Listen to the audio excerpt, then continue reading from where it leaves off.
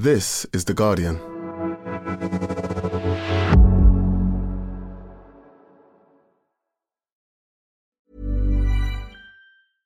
Finding your perfect home was hard, but thanks to Burrow, furnishing it has never been easier. Burrow's easy-to-assemble modular sofas and sectionals are made from premium, durable materials, including stain and scratch-resistant fabrics. So they're not just comfortable and stylish, they're built to last. Plus, every single Burrow order ships free right to your door. Right now, get 15% off your first order at burrow.com/ACAST. That's 15% off at burrow.com/ACAST.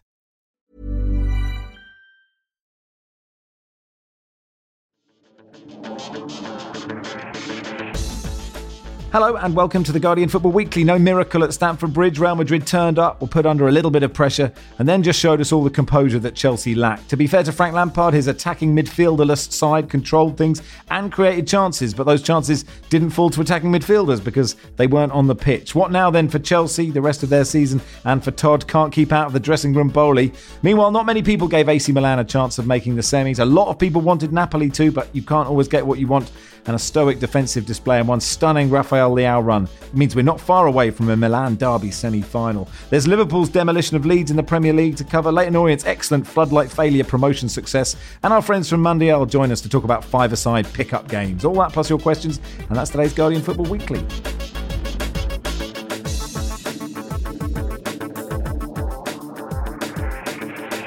On the panel today, Nicky Bandini, welcome. Morning. The Racing Post's Mark Langdon, hello. Hi, Max.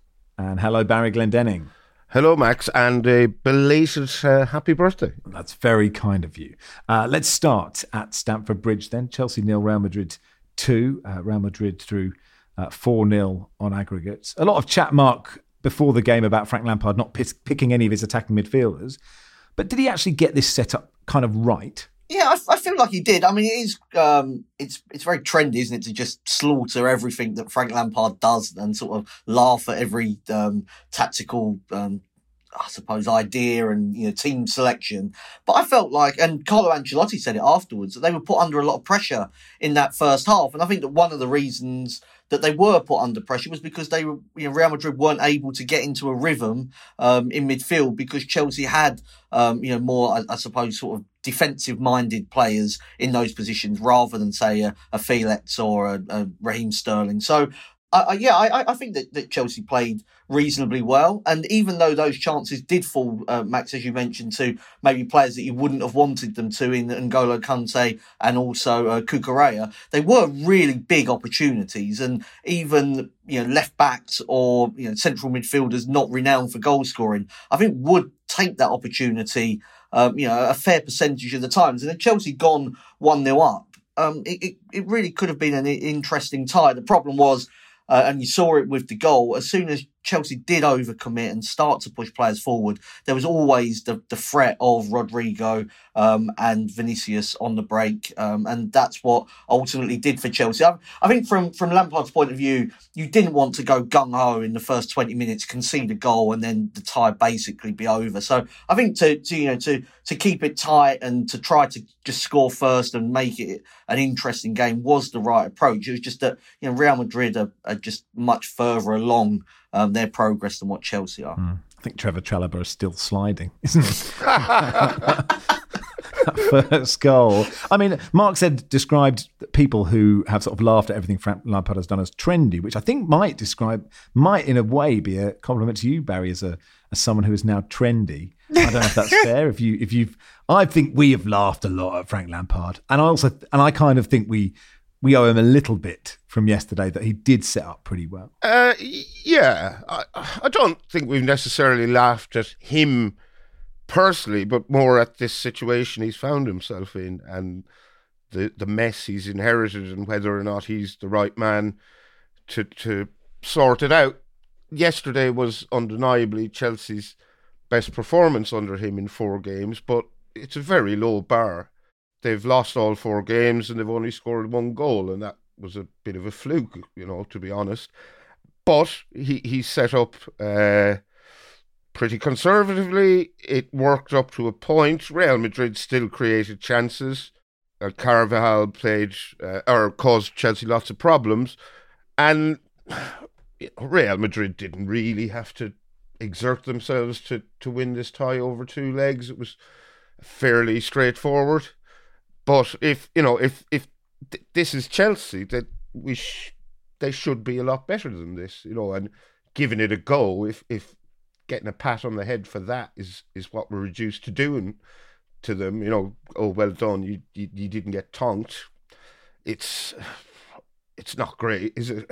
No, and I suppose, Nicky, there's always this feeling about Real Madrid that they are playing within themselves. They're just doing the right amount to win each game. And it's impossible to say, well, had Cucurella scored that chance just before half-time, you think the fans would be really on it? Would they have just said, let's just do a bit more? Like Benzema and Vinicius sort of barely played yesterday, but it didn't matter. Yeah, I mean, just on the Lampard thing, I mean, like this situation that Lampard finds himself in, like that isn't something that he had some control over. I mean, look, it was, I agree that like it's ridiculous to judge Frank Lampard on this one game or even this tie, because I don't think many managers are taking Chelsea past Real Madrid, frankly, right now.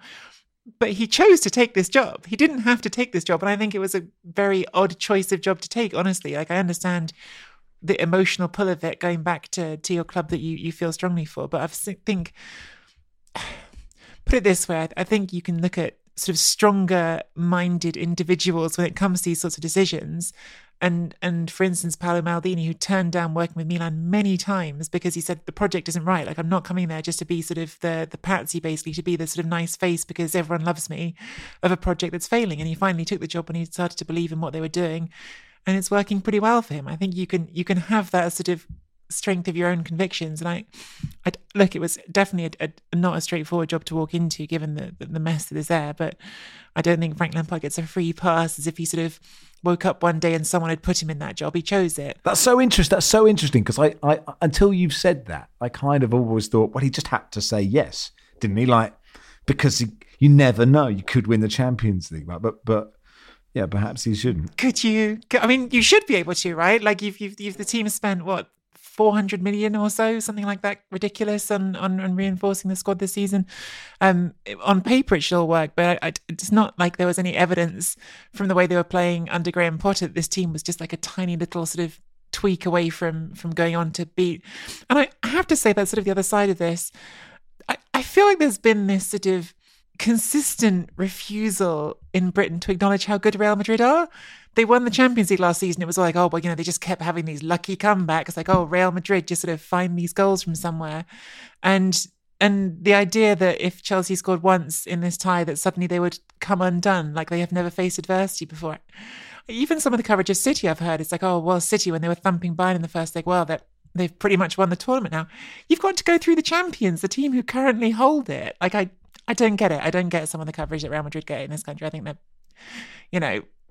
they have quite a lot of evidence showing they're quite good, actually. Yeah.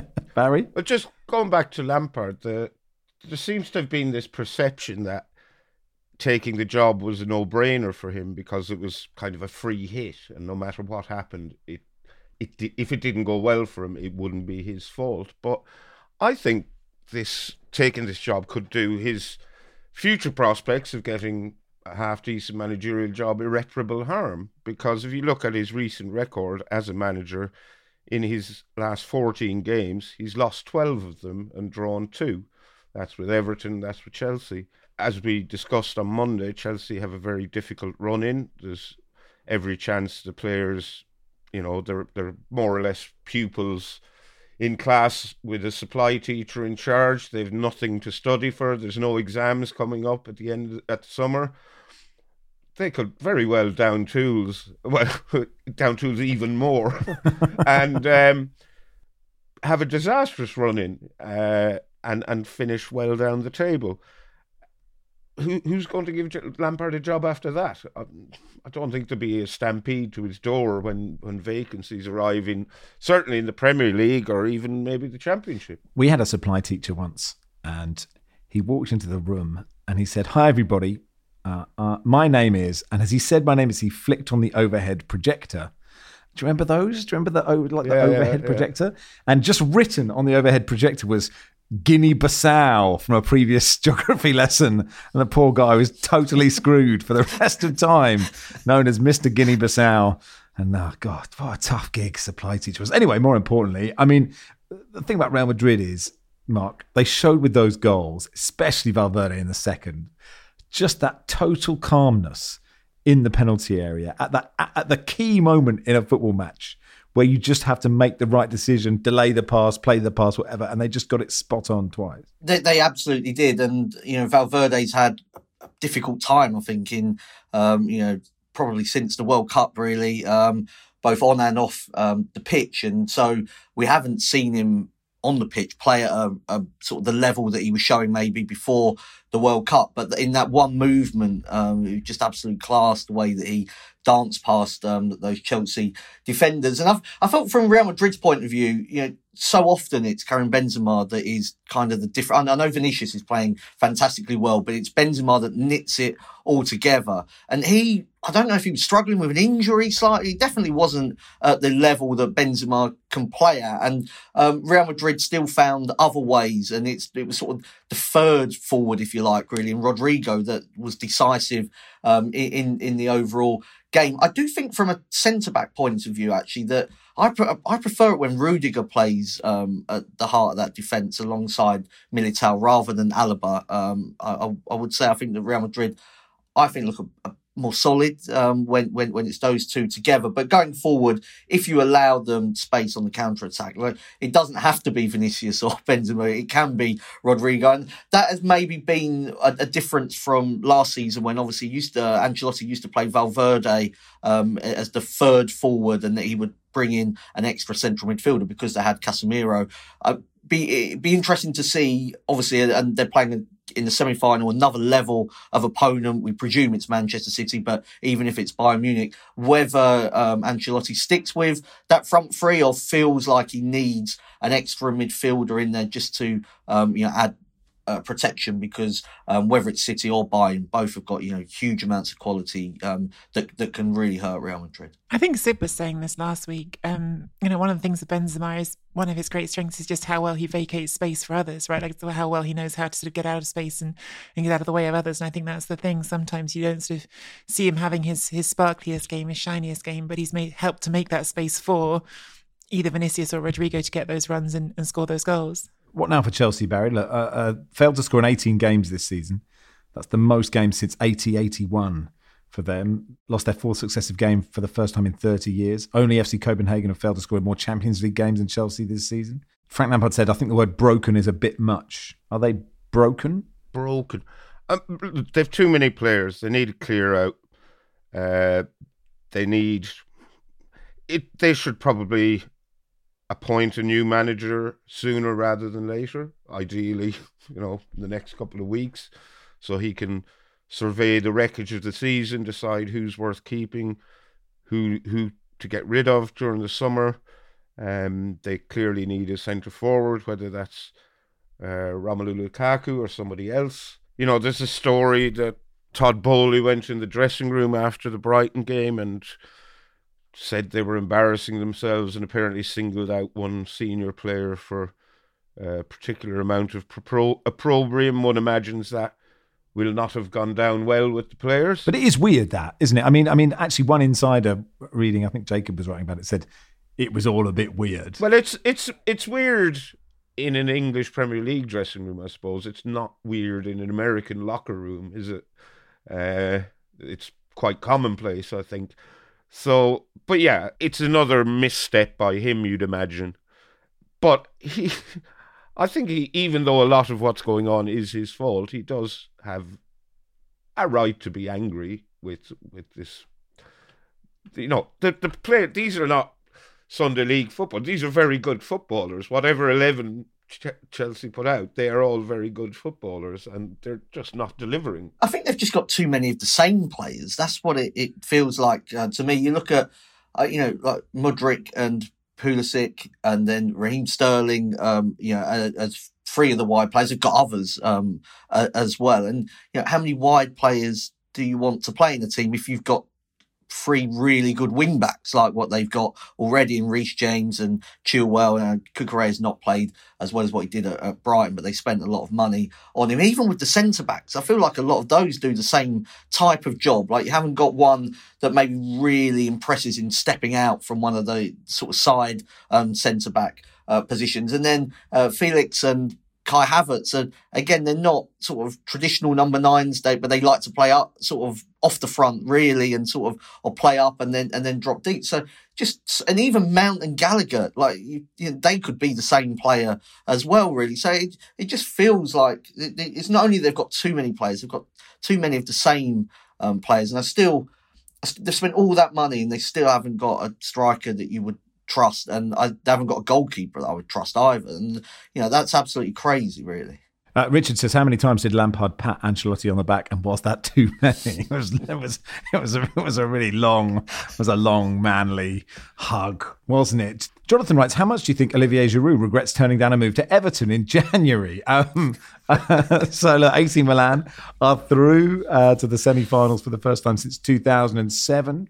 I mean, not many people, Nicky, thought they'd get past Napoli when the draw was made. They had 20% possession in this game, but they did defend brilliantly, didn't they? Yeah, I mean, I think it really sort of bears repeating. I tweeted this last night. Napoli are Serie A's top scorers by almost 20 goals. Like, they're miles ahead of everyone in terms of goal output in Serie A.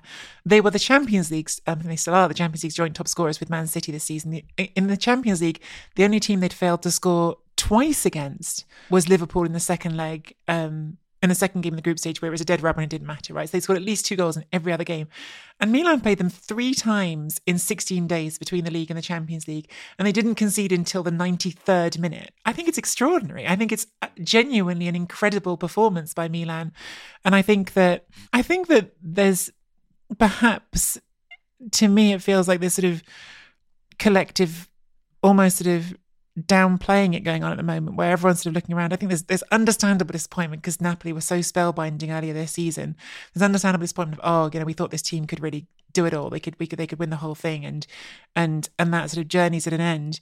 But I think to sort of dismiss the idea that Milan could be a semi-finalist on merit when they are last season's Serie A champions, when they did tactically, I think, just play smarter in these games. They got some luck. In the first leg, Kvaratskhelia should score in the first minute. In this game, he should score at the beginning of the second half. There are chances for Napoli in these games. It's not like they shut them down so absolutely that Napoli didn't have any chances. And of course, both teams in this second leg missed a penalty. But I still think what they've done, sort of handling that, is really extraordinary. And I think what it's sort of, there's so many things to pull out of it, but I think what it certainly points to for me is Stefano Pioli over 3 games outmanaged Luciano Spalletti. He was the one who made the adjustments, who made the little tinkers every game and made the right calls over and over again.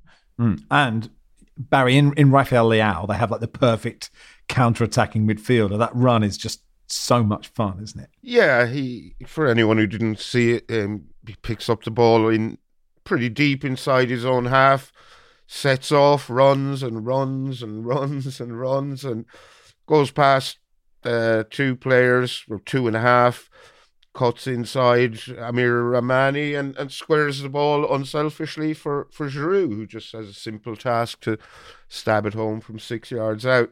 And Leao has been very good in these 2 games, and I believe Nicky will know better than me that he hasn't had a great time of it since the World Cup, but seems to be hitting his stride at just the right time for Milan. I think this has been a sort of a bit of a mixed bag of a season overall for Leao. He was Serie A's MVP last season, and I think there's been times when he's looked like that and times when he hasn't. But I think definitely there was a bit of sort of post World Cup funk, you might say. There's one thing I just want to sort of pick up on quickly, sort of referring to the luck that I talked about. In my opinion, that the 2 yellow cards to Anguissa in the first leg were very harsh, and Anguissa then misses this leg. Anguissa was brilliant in the first leg, I thought, by the way, and his replacement, Ndombele, gives the ball away for that goal. So sad for Ndombele. He actually had a decent game, didn't he? But like, that is a really bad miscontrol. I suppose it's a long way away. You wouldn't think, oh, this guy's going to set up a goal in a minute, but it was quite Ndombele-like. Yeah, and it was also, to then flip it to the other side, it was very Milan-like. And I think this is sort of the thing. Can Milan win the whole thing now? Well, I mean, I think they've got a very solid chance to reach the final. They're going to be playing either Inter or Benfica. I don't think either of those teams is a team that they're incapable of beating. And I think whoever they face in the final, they're going to be underdogs against if they get to the final. They might lose those teams as well, but if they get to the final, they'd be underdogs. But I think what's actually sort of fascinating about Milan is if there's any team initially that I sort of feel like I think can win as an underdog, it's Milan because of that, because of how they scored this goal, right? Because Milan at their best, have shown they can defend pretty well. They haven't conceded in the Champions League knockout rounds at all, of course. And I think it's 5 games now going back to the group stage, or is it 6? I can't remember. If you give them that half a moment, it's not just Leao, it's Brahim Diaz. Both of them can just go like lightning. Both of them can just make that run, make that breakaway, and then it just requires someone to put the finish on it, which on this occasion was Giroud, but sometimes it can be them, sometimes it could be, in the first leg it was Benacer. So they are a team that actually can be quite comfortable with the underdog role and with sort of a bit of backs to the wall, because they know that when they need to hit fast, they can hit really, really fast. And so, yes, Leao is a player who thrives in these counter-attacking situations, and I think when he does it, it's really scintillating and exciting to watch. On those penalties, Mark, I mean, Giroud missed that one at 0-0. Alex Merritt, the first goalkeeper to save a Champions League penalty against AC Milan since Jerzy Dudek saved Shevchenko's in the 0-5 shootout. Napoli should have had a penalty in the first half. I can't believe VAR didn't overturn that one. And then Kvaratskhelia misses one with 10 minutes to go. It's a brilliant save from Mike Mannion, Mark, but it's a real shame that didn't go in, just in terms of we sort of haven't had a lot of entertainment yet in these quarterfinals, and that would have been an amazing last 15 minutes, wouldn't it? No, it feels like over the last decade there's been so many great Champions League comebacks, and with 10 minutes to go, if that penalty goes in, maybe you've got another one. Stadium was we would have been absolutely chaotic at that point.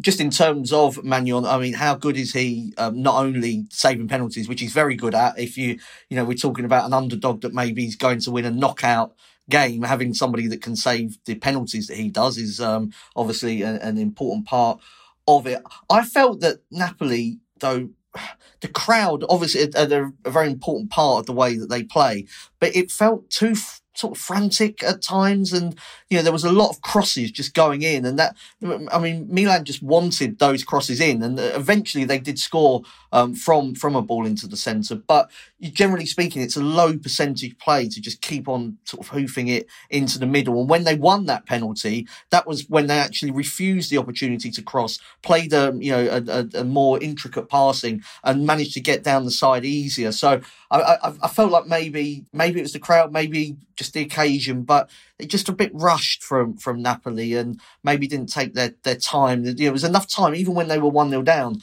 to get back into that game. But it's still, I just hope that if, presuming they do go on to win the Serie A title, that this doesn't sort of become but it's only the Scudetto, because it's still a huge achievement for them. But this will feel like a bitter disappointment. Just one player we haven't mentioned, but Calabria, the Milan right back, I thought he was probably man of the match, really, the way that he defended. Nicky, on the subject of Napoli fans, has there been some sort of issue between, like, didn't Spalletti actually sort of talk to the ultras to sort of say, come on, we need to get together and all be as one? Which seems strange that the ultras wouldn't be happy with what's happening at Napoli at the moment, given how well they're going. Yeah, God, this is one of those conversations where I feel like we probably don't need the full the story of it all for the podcast, but it's hard to distill really quickly. Essentially, that there's been like a long-running sort of unhappiness with sections of the ultras towards the club's owner, which on the surface can look extraordinary because Aria De Laurentiis took this club from bankruptcy, got them back to Serie A, and they've now been in Europe for 13 seasons running, which is the longest streak of any team in Serie A. But there's issues that go to the fact that he's not considered, he's not Neapolitan, he's from Rome. Some people dislike that, some people dislike things he said about the city, some people dislike all sorts of things that have happened in his ownership. And recently there's been issues about security measures at the stadium and also like a fan membership card that fans are supposed to sign up for to get tickets. And it got to a point where in the first game against Milan, which Napoli in the league, Napoli lost 4-0 to Milan. It was this shocking result out of nowhere. And it was played at home in a stadium which was almost silent because you had the ultras on strike and so they weren't chanting. And I actually think that is part of the story of them getting knocked out, because I was thinking about what Mark was just saying and the sort of the rush to cross. And I think the psychology of playing a team 3 times in 16 days is part of it. Part of it is you know each other so well now and you have ideas about each other, and did some of that build a sense of panic among them? God, we haven't scored against this team twice in 2 games.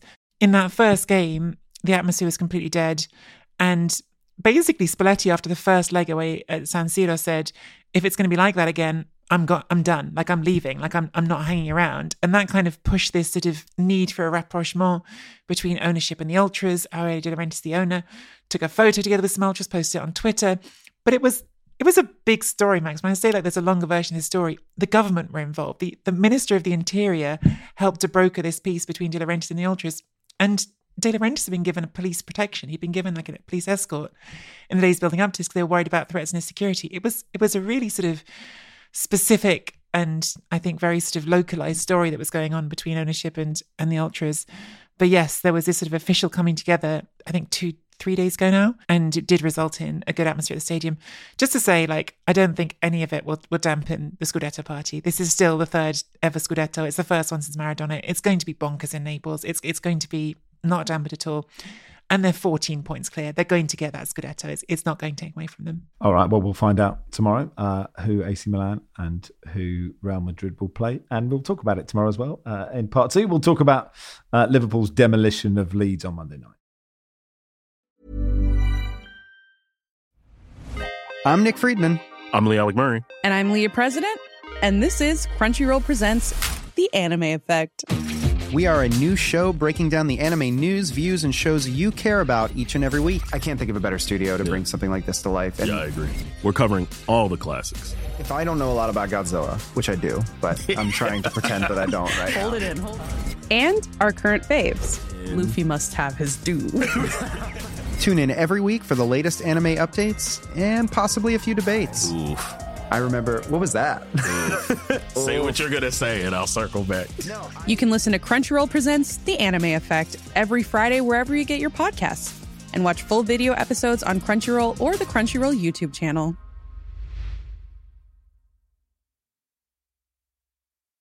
Finding your perfect home was hard, but thanks to Burrow, furnishing it has never been easier.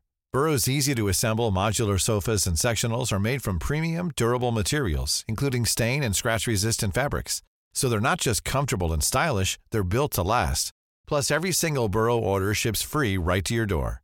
Right now, get 15% off your first order at burrow.com/ACAST. That's 15% off at burrow.com/ACAST.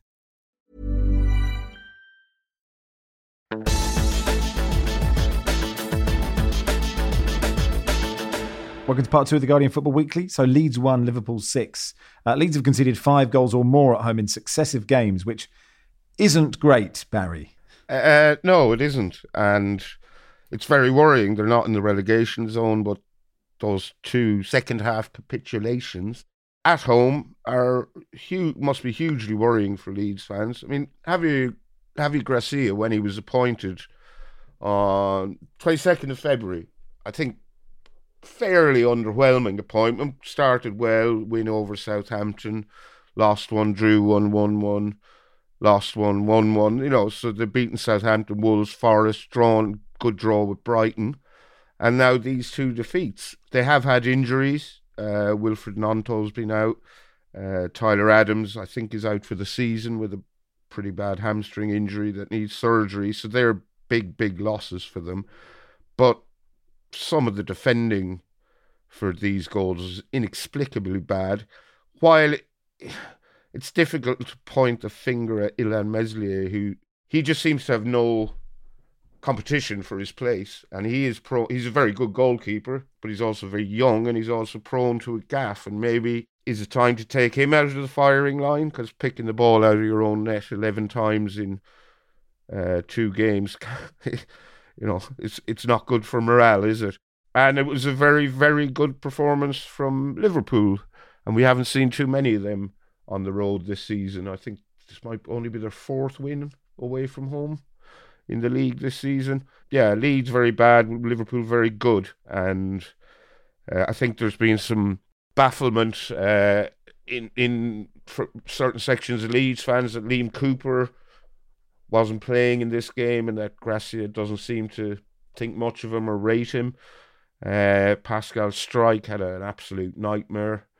He should probably be benched after these 2 games. And yeah, not looking great for Leeds, but you know, as I said, they're still not in the relegation zone. Mark, Liverpool looked, dominated this entire game, basically. And when you see them like this, it makes you think that maybe they don't quite need the squad gutting that we've previously reckoned. Or is that You know, they've have won, you know, it was something like 40% of their goals have come in 3 games this season. Like this one, the Man United game, and beating Bournemouth 9-0. It's a sort of Liverpool season has been weird, but when they play like this, you think, oh, just one more player. Yeah. I mean, Crystal Palace scored 5 past Leeds like last week, didn't they? Yeah, but it's the all-new Roy Hodgson gung-ho Crystal Palace, Mark. It is. I think that it would be a mistake if Liverpool it might actually not do them great if they finish the season quite well and feel like everything's going great once more, and it doesn't need surgery to that midfield. I wouldn't read too much into beating Leeds. What was interesting was, I think, obviously Curtis Jones, because he's somebody I think that is being given an opportunity, and this is, if there are any positives to take from Liverpool, playing out this season without too much pressure now in the final matches, it is to see, I think, whether Curtis Jones is good enough to play for Liverpool on a regular basis. Alexander-Arnold playing in central midfield when Liverpool have got possession, and we had, was it over 150 touches in that game at Ellen Road. So that I think will be more interesting for me to see whether Alexander-Arnold can move into that position. It makes sense to give it a try because Jurgen Klopp has spoken about how much money Liverpool have got to spend. It'd be much easier to buy a right back rather than a central midfielder. Midfielders cost more money. If Trent Alexander-Arnold can develop in that position, then you might save yourself 50, 60 million that can be spent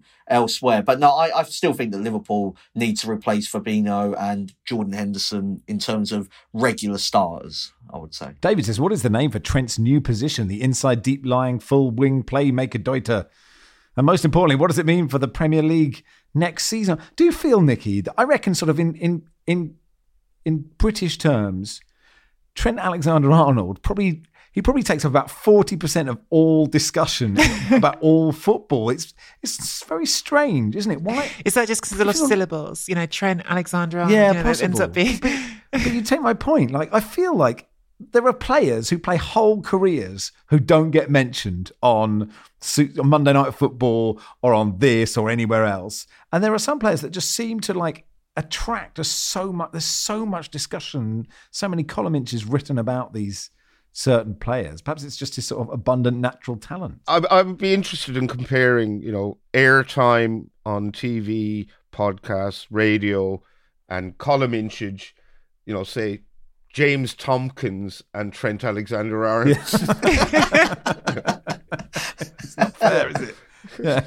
Craig Cathcart's not getting a lot, is he? Let's be honest. Where are the deep dives into where Mark Albrighton can play on both sides? I don't know. I mean, I asked you the question, Nicky. I don't have an answer for it, but it is interesting. No, I don't have an answer either. It is odd, though. I do feel like you sort of hear his name being talked about lately, and it almost sounds like people are sort of talking about someone who, he's had his heyday, now he's over there. He's 24 years old. It's weird how he's being discussed at the moment. He's obviously a talented player who's already won incredible things in his career. Maybe he's just not having his best patch of form ever. It does feel like it's a very particular. I agree with you. I feel like I've heard so much big picture discussion about Trent Alexander-Arnold in the last few months. It does feel like it's a bit much. Great to see Ben Mee in the bright lights of the Monday Night Football studio, presumably talking at length about Trent Alexander-Arnold. And Kev says, Curtis Jones had to fully untie and tie his laces live on TV while 40,000 Leeds supporters screamed at him to hurry up. Can the panel think of a more anxiety-provoking situation? Because I had a mild panic attack watching it. You would get it wrong, wouldn't you? You would just slip and go, I've got to start again.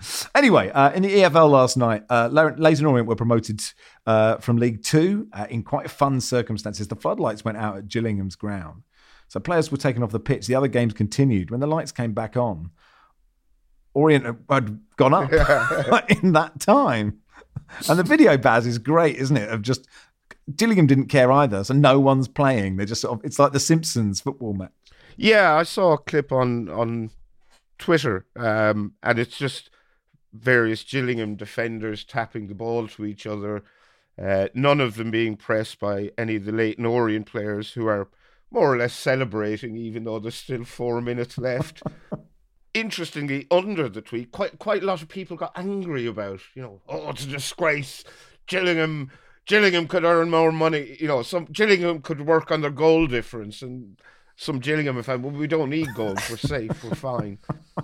And yes, but if you finish higher up the table, you get more money. It's just, it's this funny thing, and people still manage to get really enraged about it. And even when the lights were out and the players had been taken off them, so it's pitch dark, and you can hear the Leyton Orient fans just singing, celebrating their promotion. So well done to them. They were also olaying every Gillingham pass that was going along the back four. Which that was my favourite bit of it. The Orient fans olaying. I'm trying to think of a better way to find out you're promoted than in pitch black. Just at an away end in the pitch black, going doesn't matter. Anyway, also in League Two, good night for Northampton and Stevenage. Both won, consolidate their places in the top three. Their nearest challengers, Stockport and Carlisle, drew with each other. Harrogate, the only team near the bottom to win. In the National League, Wrexham beat Yeovil 3-0.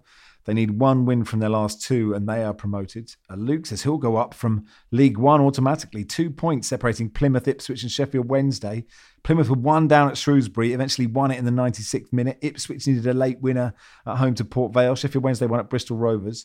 So Plymouth have 89 points from 42. Ipswich 88 from 42. Wednesday 87 from 43. Plymouth have the nicest run in, despite being, or perhaps because they are home to Cambridge on Saturday. Fucking terrified. We were robbed 2-1 at home to Wickham last night, but no one in the bottom half won last night. Kevin says, can we have some Luton love, given their remarkable run to the Championship playoffs once again? The only club in the top two divisions to shun gambling money on ethical grounds, fan-owned and run, top three in a sea of parachute payments and with a bottom three budget, etc.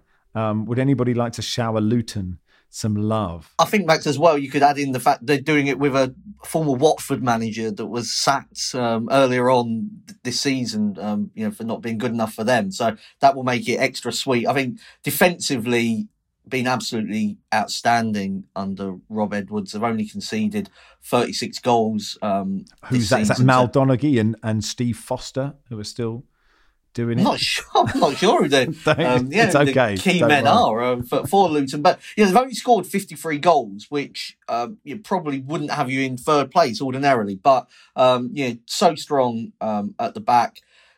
Playoffs are going to be tough. I couldn't believe I'd looked at the table this morning and I assumed West Brom were like mid-table the way their fans were moaning about a fortnight ago. And they're up to 6th now after a couple of wins. So it's going to be a very competitive playoffs. I watched Middlesbrough the other night against Norwich and they looked very good. Luton,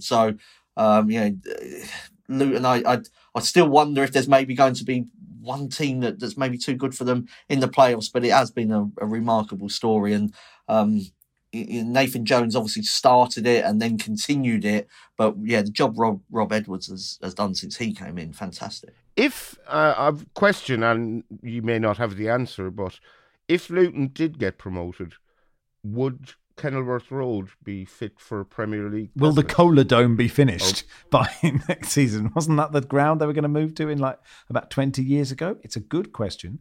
To answer your question, Barry, and I know this off the top of my head, we didn't just pause recording for a short amount of time, but I am reliably informed by producer Joel that according to a BBC article, it would cost them £10 million in ground improvements. So still probably worth it on balance. Oh, absolutely. But I just wonder, those improvements would it be possible to do them in time? I mean, it's quite a it has a certain charm, Kenilworth Road, but which is my way of saying it's a bit of a dump.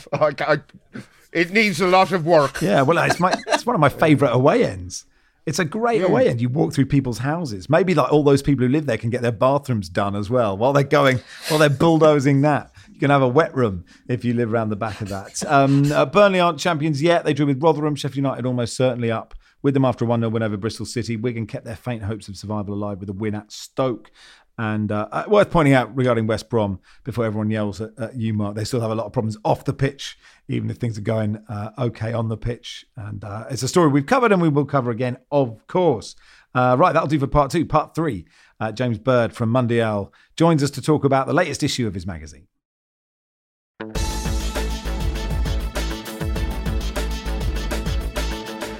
Welcome to part 3 of the Guardian Football Weekly. Let's talk to James Bird from Monday Hour magazine. Their latest edition is out. How are you, James? I'm really well, thanks, Max. How are you? I mean, good. We mainly got you on to talk about your dad's forensic love and planning of Wolves, but we will get to that later. Cover story is about pick-up football, which is... I'm not too old for it. Clearly, I know I'm not. Anyone can do pick up football, but I've never done it before. Tell us what it is. Okay, so I think the reason that we did it was the last sort of like 4 or 5 issues. We'd done legends, we'd done Maldini, we'd done Zidane, we did Messi and R9 and so on and so forth. And we just wanted to change it up. So I jumped into a car and travelled the country with photographer and art director to explore this weird subculture, which is pick-up football. So it's organised football for complete strangers. It's not 7-a-side after work. It's not Sunday 11-a-side. It's not even really grassroots. Most of it is organised online. And Barry, if you want to play football this afternoon, if you've got an hour spare and you type in London 2 p.m. onto a couple of these forums or the Sector Leader app, which is Footy Addicts, up will come 3 spaces at Archbishop's Park or 4 spaces at 2 p.m. at Westway. And you'll arrive and there will be a host with a ball and bibs, and there'll be 14, 15 other people who have also done the same thing and are looking to play football. So it's sort of this weird place in between playing with your mates and not playing at all. And I think, Max, like what you just said, it's open to everyone. So the brilliance of this style of football is that you can have a veteran centre-half from Northampton who's played 2,000 games of football in their lives, coming up to play, being on the same team as a 18-year-old who's just arrived from Bolivia. And all of a sudden, you've got to work out who plays centre-half, if you can speak the same language, how you're going to make a game of football work for your team. So this is like, when I was growing up in Cambridge, there's this expanse of grass called Parker's Piece, and the first ever rules of football were put up on it.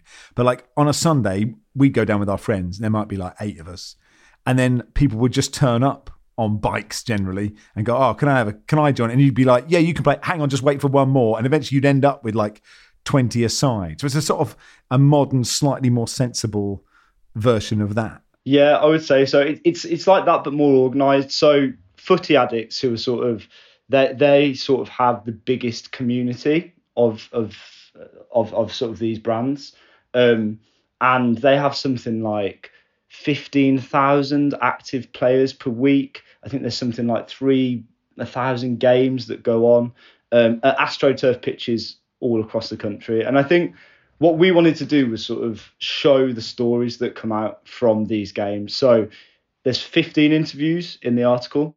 And in that, you've got a 68-year-old who plays 3 times a week. You've got Chelsea Weston, who is only a very recently ex-professional. She was playing for Venezia and Bari last year, and she played for Doncaster Bells and for Birmingham when they were sort of the pioneers of women's football at that time.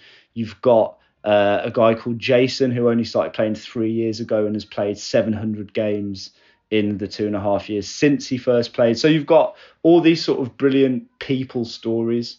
And like the name of the article is Gods of the Astro, and I think the whole idea is that for an hour a week, or maybe 10 separate hours a week, if you're someone like Jason, you get to not think about anything else and play football with a group of strangers. There's no strings attached. Whether you score a hat trick or you score 3 own goals in your game, you might not ever see these people again, so it doesn't really matter. But you've had a kick about.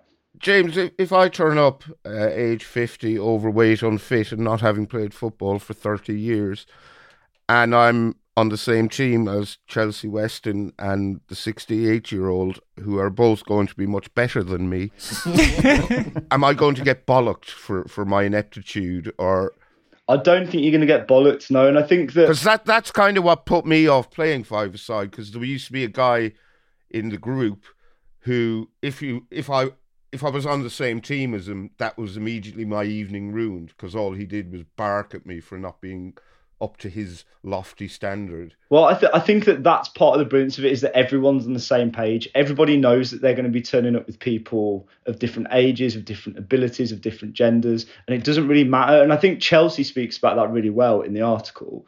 The main reason that what she speaks about most is her turning up as a recently ex-professional, and immediately in the sort of 2 minutes where you do kick-ups before the game, she's starting to sort of plan where she thinks people should play and how she can use your attributes as well as Eddie, who is 68 and plays 3 times a week, and her attributes. I think she spoke really well about that. There's also a couple of other people that we speak to that aren't from this footy addicts sector, which is, there's a guy who runs something called Terrible Football, and he started that in Bethnal Green 5 years ago, I think, and now they've got Terrible Football games all across the world, and he describes it really well as a celebration of mediocrity, which is something I aspire to mediocrity. Yeah. I'm just curious about how it's managed, if there ever is someone who comes along who's difficult, because I definitely know that experience from playing sort of informal football. Sometimes you do get people who either are taking it ferociously more serious than everyone else, or someone who just is abusive to people. If given it's all strangers coming together, how is that managed? Yeah, so I think we went to about 10 games across the 3 days across the country, and the only time that happened was at Westway in West London, which is sort of amazing. It's like the most concrete football can ever be. It's where those Joga Bonito Nike adverts with Thierry Henry and Eric Cantona were filmed, and it's quite intense. The noise echoes, and you've got the cars going across. And one guy was too good in one of the games, and he started moaning at all the other players and throwing his arms up in the air and saying sort of, the standard's gone down here, the standard's gone down. And one of the players that we interviewed, Nicole, she went over to him. She was a brilliant player. She plays sort of 10 times a week, I think. She went over to him, spoke to him for 10 minutes, and then sort of got him down on a level. And I think that's what's really nice about this community, is that there's an element of self-governance to it. There isn't anyone really who has any seniority to it. So, and when people have to get along, when there has to be sort of self-governance rather than looking above in a hierarchy, you sort of have to make things work. And I think that was the one time it looked like there was going to be a flare-up, and it was just sorted out very quickly. I loved the guy you spoke to who was playing a game and then suddenly realised he was playing with Ian Wright. Was a bit starstruck, but yeah, is that Ian? Oh my God, I'm on the same team as Ian Wright. Yeah, and I think so I know that there's quite a few other ex-pros from the Premier League who play. I know that Darren Bent plays quite a lot. I know that Jack Wilshere has played, and I think that's brilliant. That's great with Ben, because he sort of said, he's like, at first I thought he was just a really good footy addicts player, and he had his snood on. It was a cold night. He had his snood on and his hat down, and then realised, Jesus Christ, it's Ian Wright. And I think Sean Wright-Phillips has played as well. Do you sort of get these sort of golden nuggets, these magic stories that happen within them, just because anyone can turn up? Yeah, and look, the whole thing about football is it brings people together, right? Whether you're fans or you're playing organised 11-a-side, 5-a-side, or this. And that story of the Welsh guy and the Iraqi guy, tell us that story because it's brilliant. So yeah, that's Yaya and Ben. And they met, they both moved to Birmingham at similar time, one from Baghdad, one from Cardiff. Both wanted a game of football, both got onto an online forum, I think, and then a footy addicts thing. They met on the pitch and they sort of spoke really nicely about how they had this connection on the pitch. And then they sort of started playing FIFA together. And then they sort of started hanging out more and watching Champions League games together. They now own a cafe together 2 years later. And I think Yaya's going to be Dan's best man in a couple of weeks. So this sort of amazing relationship nurtured from one person playing a through ball to another that worked. And then they opened a cafe together in Birmingham. It's very sweet. They were very, very sweet. Yeah, it's a great piece. And I am writing my annual. I'm going to start, my 38th season of amateur football this season. And I totally echo what you're saying about that. I'm not thinking about did my son drink the paint that he poured on his head yesterday that I should have put the lid on? I'm just thinking, can I volley the ball back to the thrower? It does, like, there's something about playing football that just totally clears your mind of anything. You're not thinking about anything else. And that is sort of the thing that keeps me coming back. Now, last time you were on, you shared your dad's very detailed breakdown of the goals Wolves would score. Like, he goes through each game, or no, he looks through the players and decides how many goals they're going to get. Remind me of exactly how it works and where we're at currently. Yeah, well, where we're at is he's completely useless at it. But the format was that he went through Wolves' remaining games and decided that we needed 24 goals to stay up, and then listed each player in the squad and how many goals they would score. But crucially, this was before we signed Dawson, Lemina, Gomez. So it's a bit out of the loop. But Wolves are playing better now, aren't we? Yeah. So what, he doesn't keep up to, he just does it once, does he? He doesn't do it like week by week. It was a one-off thing. His week by week thing is ringing the local phone in, the local West Midlands football phone in. He'll sit in the car on the drive and ring him up and tell him what he thinks. But no, I think that list that he made is outdated and useless now. What a shame.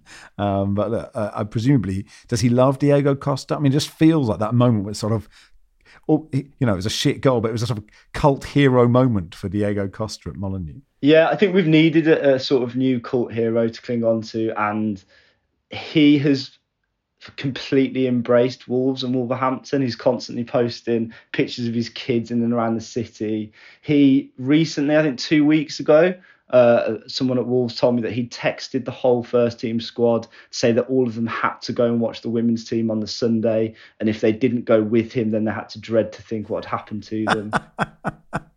I think that what's happened to Wolves in the last couple of weeks is that our brilliant players who can do brilliant things, who weren't doing brilliant things, have now decided that they are going to start doing those brilliant things. So Mateus Nunes has been wonderful. João Gomez has come into the team and played really well.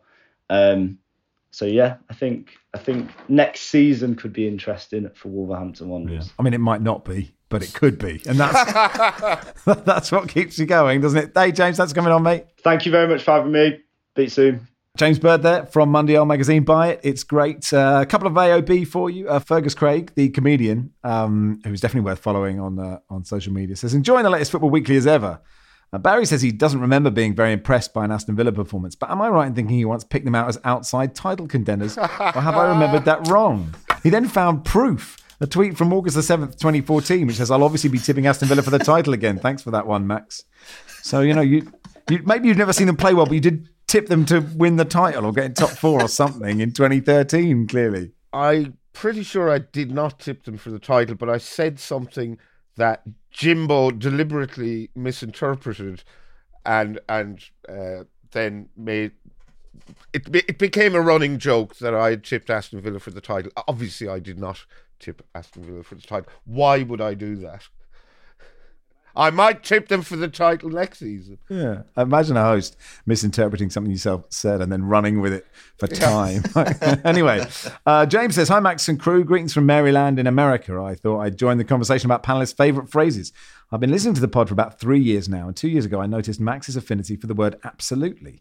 After that, I couldn't stop hearing it. How he puts a tiny pause after the abs, pronouncing every syllable like a school teacher proving a point. The sound of Max's absolutely has become so ingrained in my mind that every time I hear it, I find myself getting angry. Anyway, thanks for the fantastic content. Keep it up. James, always appreciate the DC United shout-outs. Well, I'll see what I can do about that.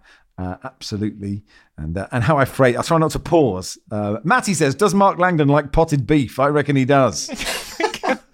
I don't hate it. It's not first. What is it? Is that corned beef? Well, I mean, I just thought it'd be beef in a pot. No, is it not? Look, you're the meat man here. Potted beef. No, I don't like that. No, sorry, I thought it was just sort of beef in a pot. No, I do not like that. No, it's like beef paste, as far as I can tell. That's how I thought you'd brush your teeth with that, Mark. Frankly, I'm disappointed. Wasn't potted beef like a staple for midnight feasts and picnics in Mallory Towers and the Five Find Outers and the Famous Five and various other Enid Blyton books? don't think I've ever had it, to be honest. Wow. Next live show. Next live show. Mark Langdon eats potted beef. Producer Johnson, we don't have that much time for potted beef. Fair enough. Finally, look, thank you to all the listeners who donated, to the listener Simon, who got in touch about the walk in memory of his son and to raise money for Sands United in Bristol. It's incredibly gratifying just to jump on that Just Giving page and see how many of you are genuinely good people, especially when money is tight for lots of you. So thank you. What is the Just Giving page again, Max? It is justgiving.com/crowdfunding/Sands United Bristol hike. And I tweeted it out after the last pod if you want to dig that out. But yes, one big community, this pod, and I saw that and I was quite moved this afternoon. So thank you so much. And that'll do for today. Thank you, Barry. You're welcome. Thanks, Nikki. Thanks. Thank you, Mark. Thanks, Max. Football Weekly is produced by Joel Grove with Arif Islam. Our executive producer is Christian Bennett, and we'll be back tomorrow.